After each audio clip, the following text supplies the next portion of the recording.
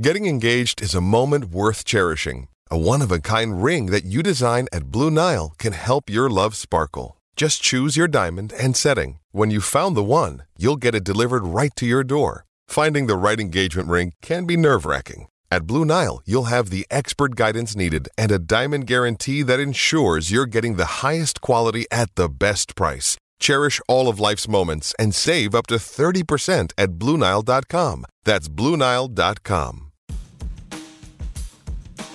Good morning, everybody, and welcome to Football Digest Extra Time. I'm Beren Cross. I'm a Leeds United club writer with Leeds Live, and I'm joined by Paul Brown, London club writer with the Daily Star. Paul, good morning. Everything okay? Good morning. Yeah, very well. You? Yeah, very well, thank you. Obviously, on the Leeds United beat, yesterday wasn't quite what we were after. What were your initial thoughts on the game yesterday? Obviously, a 4-2 win for Arsenal at Emirates Stadium. What were your sort of main takeaways at full time yesterday? Well, I wasn't that confident Arsenal would win the game, to be fair, going in. They'd lost 2 on the bounce.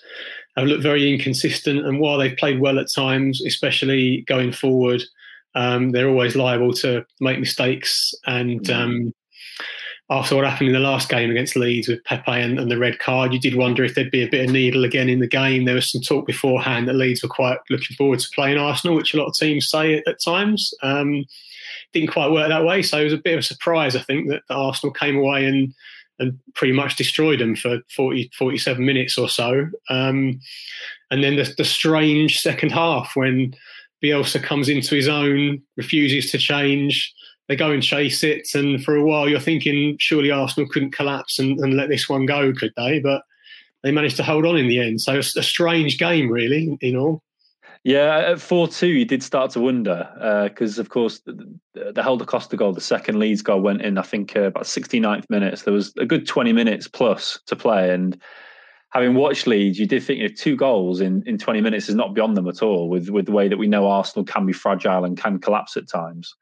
So I did wonder, but in the end, of course, Arteta brings on El Neni, he brings Rob Holding on, and he just manages to shore it up and to see the game out. And I think in the end, Leeds probably ran out of a little bit of steam towards the last 10 minutes, and there wasn't a great deal of jeopardy in the final moments. But like you say, the damage was done early on, and especially in that first half. And as you say, we came into the game thinking that Arsenal's probably quite a good team for Leeds to play. I mean, Leeds, of course, were above Arsenal in the table.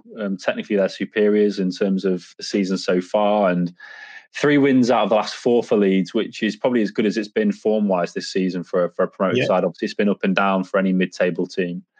And like you say, Arteta just got it bang on. I mean, I think Bielsa was very complimentary afterwards. I think he acknowledges that Arteta clearly prepared brilliantly, knew exactly how Leeds wanted to play and just counteracted it effectively. I think from a Leeds point of view, the main issue, of course, was losing Calvin Phillips, which has always been a problem under Bielsa for the last 2.5 years. They don't have a like-for-like replacement, and Leeds just struggle so much to replace him. And yesterday, they pushed Pascal Struijk forward, which then disjointed the rest of the defence, which had looked so good in recent weeks. The man that came out of yesterday with the big headlines, of course, was Aubameyang. I'm amazed to read it was his first hat-trick for Arsenal. I mean, that absolutely blows my mind. What's gone on with Aubameyang this season so far, Paul? I think anybody watching from afar can see the numbers haven't quite been there. Of course, he's been absent recently for personal issues. How big a factor will that hat-trick be going into sort of the final third of the season for him? You'd like to think it would be massive because he's obviously looked a bit low on confidence for quite a long time, even before the recent issue with his mum and having to go abroad to care for her.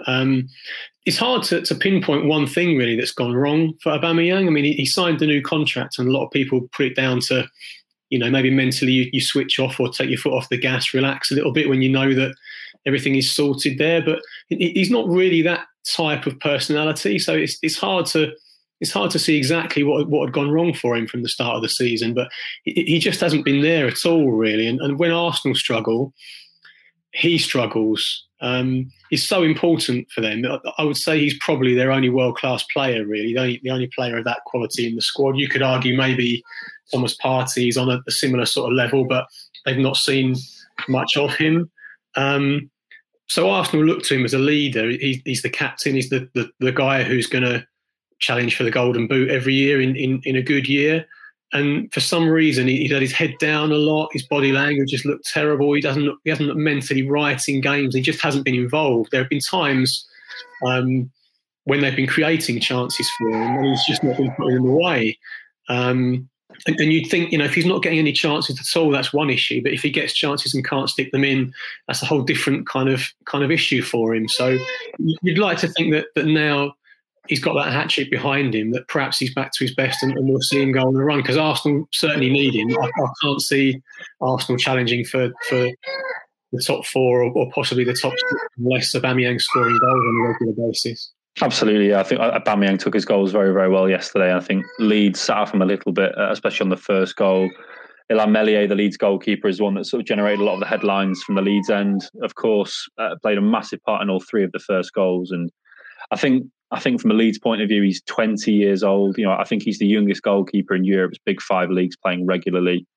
And I think Leeds they want everybody to buy into that process. I think you have to understand that a goalkeeper of that age, there are going to be ups and downs. And if you want to have a goalkeeper who's going to build there and be sculpted to be the team's goalkeeper for the next 15 years, then you have to ride that out. And unfortunately, you're going to get down days like yesterday. I think over the course of the season so far, he's been pretty good. No real issues to say. Like I say, he's just 20. I mean, yesterday, Niall Huggins came on for his Leeds debut, and he's 20. And when he came on, he looked like a child coming on, and it was a classic youngster making his debut with very, very few expectations. And it's strange how two human beings exactly the same age can generate such different expectations and reactions among the fan base. So, yeah, I think Leeds just didn't get going at all, but Arsenal deserve absolute credit. And as I say, I don't watch Arsenal for 90 minutes every single week, but Bukayo Saka, I mean, if we're talking about young people, how is he 19? Frightening. I mean, he could be their talisman for the next 15 years, couldn't he? He's actually become arguably their most important player during the last down spell. He's the one that's really showed up most weeks. And when Martinelli came back from his injury and he suddenly looked, the business, and he was the one people started looking to. But since then, Saka is the one who's stepped up. He's just got blistering pace. He's being played on the right wing now, which seems to suit him a lot more than the other roles that he's played in. And he's got goals in him. He's the one who's been scoring big goals for him and setting them up for the games that they've won in recent times. I can remember a few months ago people raving about him, saying, he's going to be the future of the left back position for England.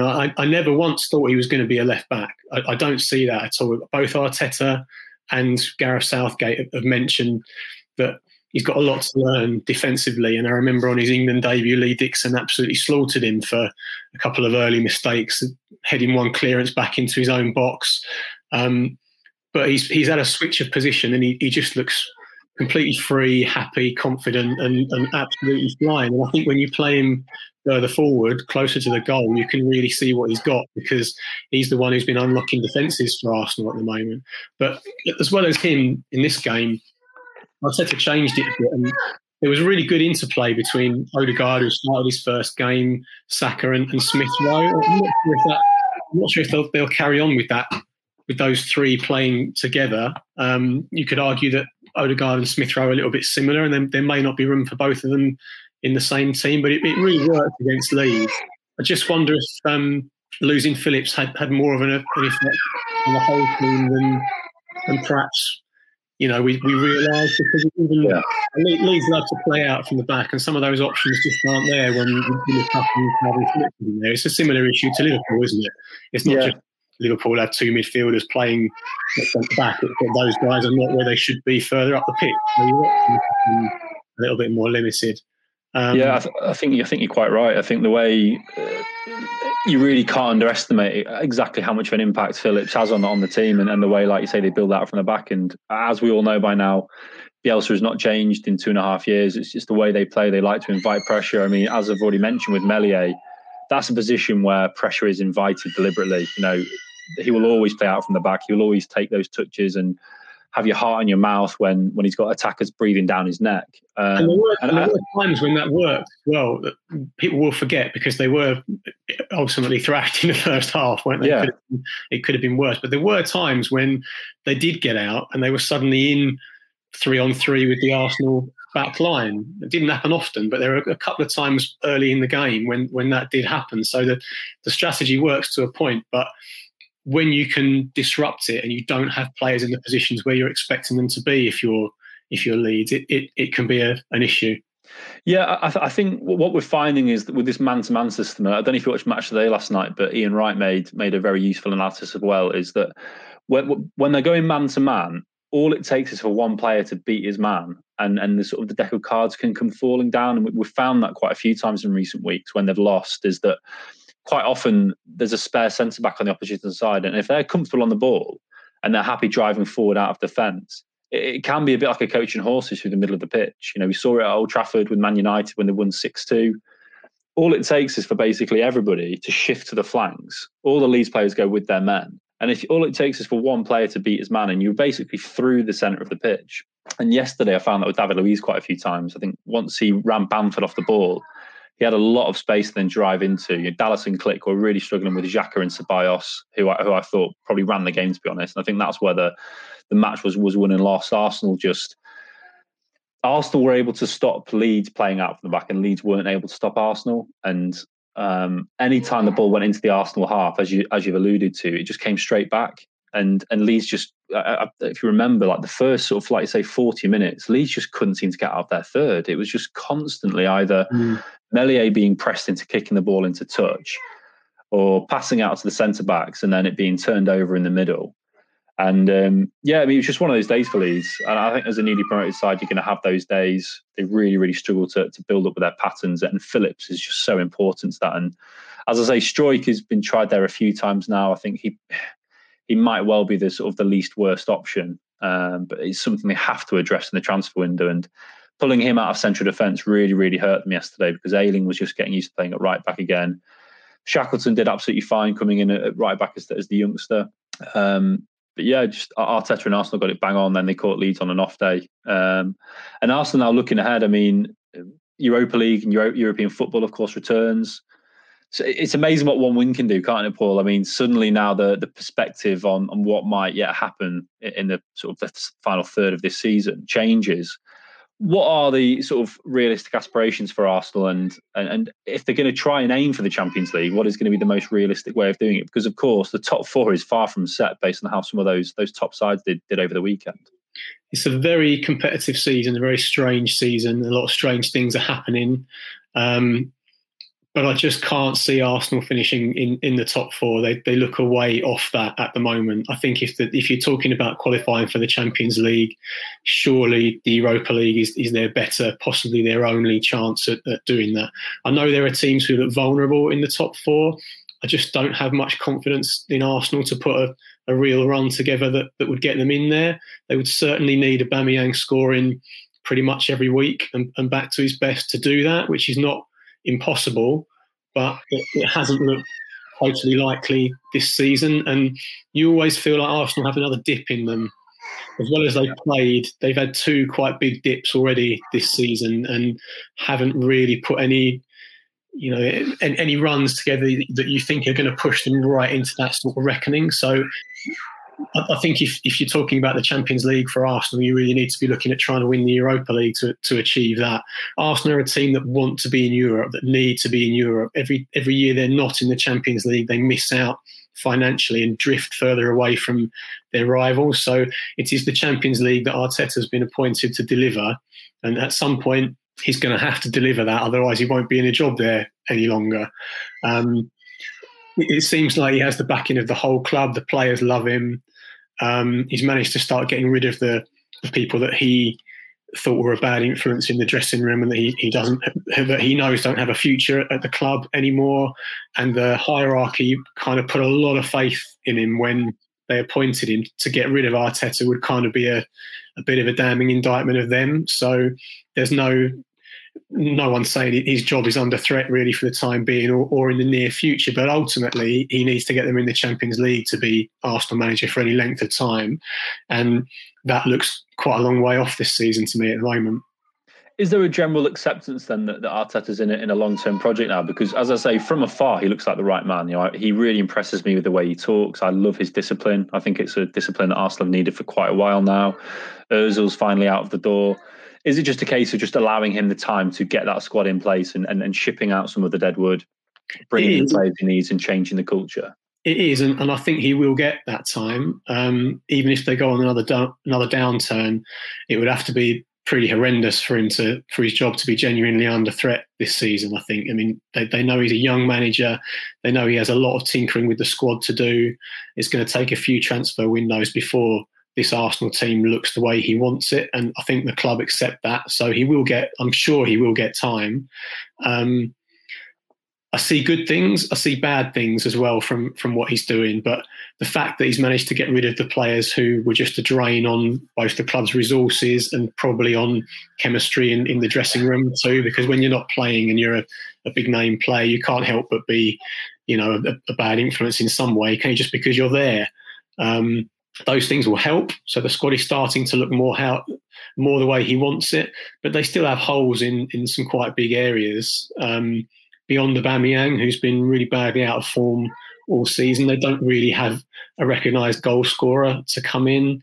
They have two players now playing in key positions who are only on loan, and there probably isn't a massive chance that both of those players or either of those players are going to be at Arsenal for the long term. So Barlos and Odegaard are big question marks over what they do with their careers, but I'm sure, in private, if not in public, they're both talking about wanting to make it in Spain rather than for Arsenal over the long term. So that also is an issue.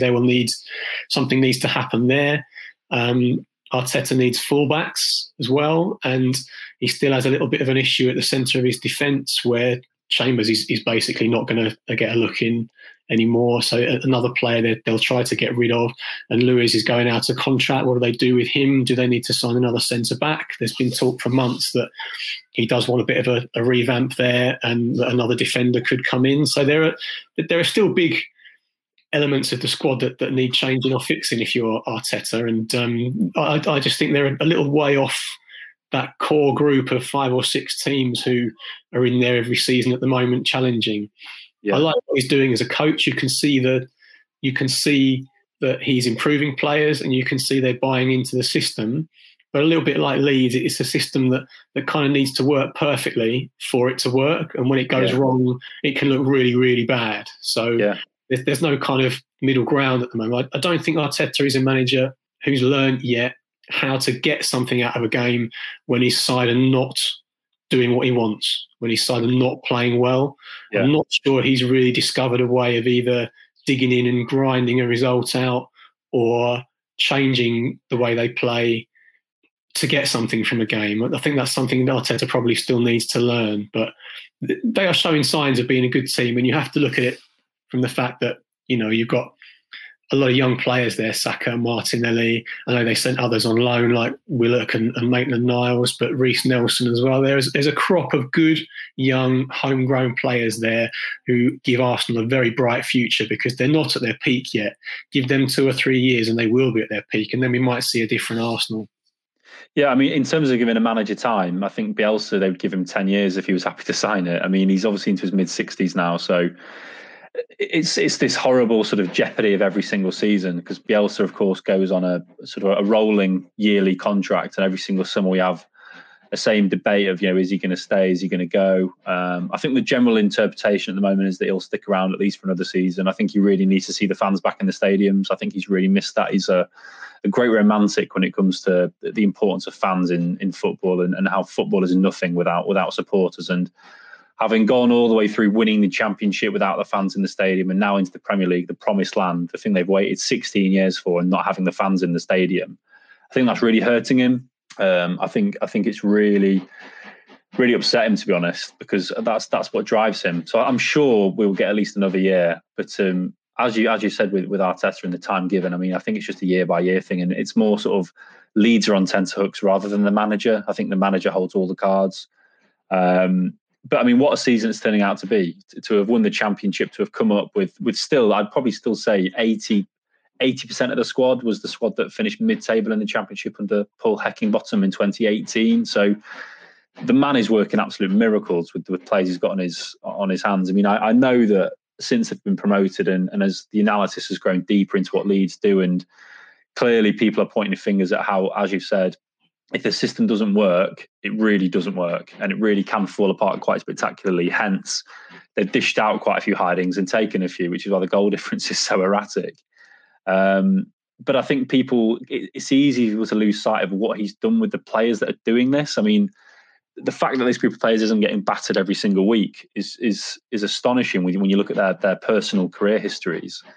So I think providing he can stick around in the summer and Leeds can strengthen, which they're making sounds that they want to. Obviously, everybody had a pretty quiet January, but going into the summer, if they can go and make another 3 or 4 key signings as they did last summer, in a few of those positions, I think left back is a position they'll look to address. Central midfield, where Mateusz Klich is slowly but surely come under a bit more pressure now and doesn't quite look the same sort of nailed on selection that he has been under Bielsa. Then, I mean, the sky seems the limit. I mean, I don't know how you feel about Leeds generally, Paul, but from afar, they are a massive football club, aren't they? I mean, everything is there for it to be a success with the time that's needed to change a squad, isn't it? Undoubtedly a big club, yeah. I was interested by what you said in terms of Bielsa holding all the cards. He really does, doesn't he? I mean, you can understand why, because he's completely transformed the club, and he came in when they were at a low ebb, needing that sort of transformation. And he's a big name guy with huge reputation, respected all over the world for what he's achieved and the style of football that he plays. But is it a healthy position for your manager to hold all the cards at a club? It isn't really. I think you're right. I think he will be around next season at least. But a guy like Bielsa, you just cannot predict what's going to happen with him. He's totally unpredictable. He could find a reason, in the next week for deciding that that's it. I doubt it's not going to happen, is it? But you know what I mean. He's so unpredictable that you cannot plan for the future with a man like Bielsa. He seems to be really enjoying English football.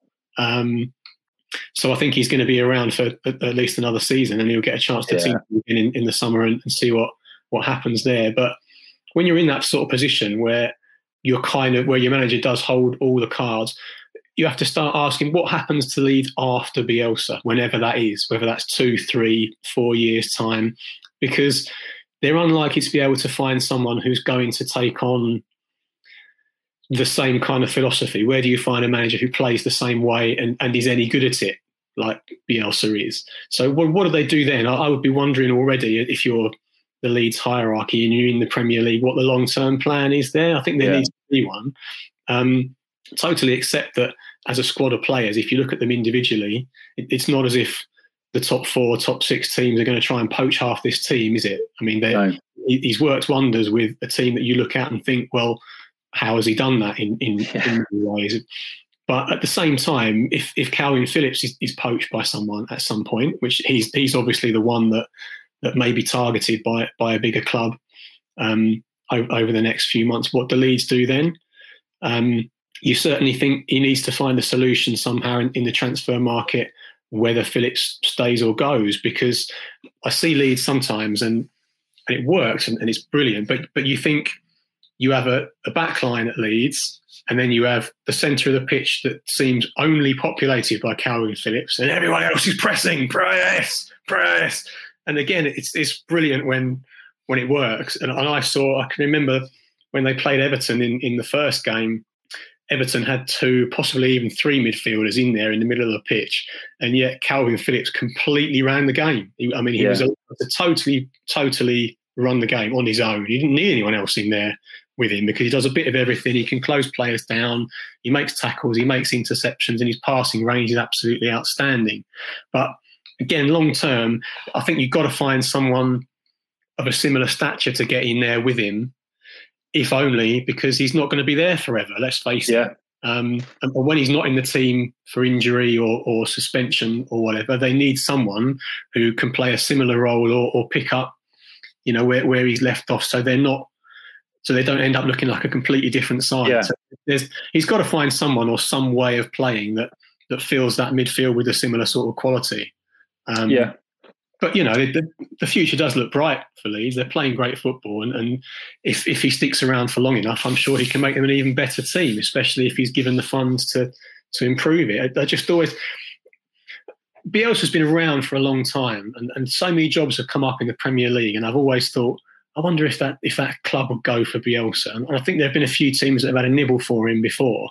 And you look at all those teams and the positions they were in, and you think, yeah, but with all of them, they were all in positions where perhaps struggling a bit in the Premier League, and employing someone like Bielsa at that moment would have been a massive risk. I mean, he was on West Ham's radar, for instance, for a while once, and they were struggling. And you think West Ham fans, I'm sure, would absolutely have loved Bielsa to go there, but could you really see that working? Because he's such in a way he's found the perfect club in English football, because he's been able to rescue them from a terrible situation when they were already down there and in need of something like this, and he's completely transformed them.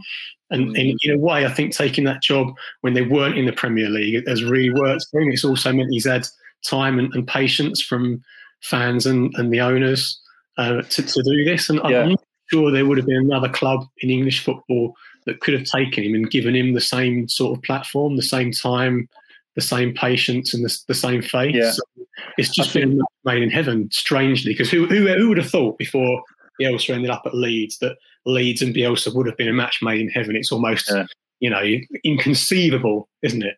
It's as most managers say in the modern game, it's you pick your owners, not your clubs. I think Bielsa's a great example of that. I think, as you say, it doesn't strike me as a good match him with Mr. Gold and Mr. Sullivan, but when he's gone into Leeds with the ownership structure there, and as you say, they bow to him and give him everything he needs, and thankfully it's working. Because like you say, Paul, when he first came in, we had no idea which way it was going to go, and we thought they would be just as likely be top of the table in September as they would be with him out of the door, gone in absolute acrimony, as we've seen with some of the stuff from Lille this week. I think Victor Orta, the director of football, is going to be the big thing that knits it all together, as you've said, with in terms of a succession plan, in terms of the transfer dealings. It's very much this modern way of he builds the squad, he does the personnel, he solves the Calvin Phillips problem, and basically they try and find a coach who can then come in after Bielsa and sort of do something with that group of players in their own way. I think they know Bielsa is Bielsa because there is nobody like him, and I think they know they're not going to get somebody in who's going to play in exactly the same way. And I'm sure they've got their feelers out and looking at exactly who could play in, if not the same, then a similar way. But Arsenal then. Who have Arsenal got next on the radar, Paul? Who's their next game in the league? I know it's Europa League first, but who's next in the league, and how's that game shaping up for them off the back of yesterday? Well, like I say, I think it's all really down to Aubameyang and what he does. But unfortunately for Arsenal, their next game in the Premier League is City. So not the easiest, the easiest fixture to play. It's Europa League first, so they'll concentrate on that. But and Arteta has had some joy against the bigger teams. In many ways, his system and the way they play is better suited to playing some of the bigger boys in the Premier League. So who knows? But you look at City at the moment, they just look unbeatable, don't they? I mean, the run they're on. When the Champions League starts up again and they get bogged down in that may change. But it's hard to see City dropping too many points until that does happen. Yeah.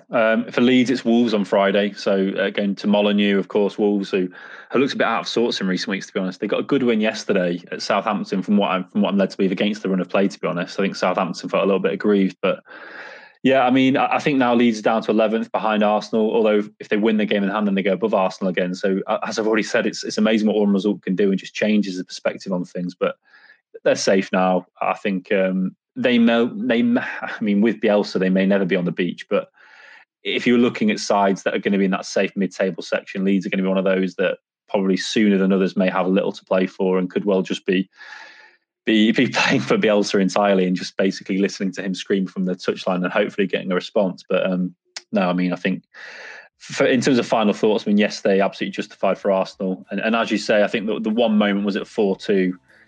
If they could have got that third inside the next 5 or 6 minutes, it might well have turned it. But in the end, Arsenal did a professional job, and I think more than justified it. And hopefully they can build on that now moving forward. But we'll leave it there, Paul. Thank you for your time. Thanks for joining. It's a pleasure to meet you. Pleasure to talk football with you. And I'm sure we'll do it again sometime soon. Thanks very much. Thank you.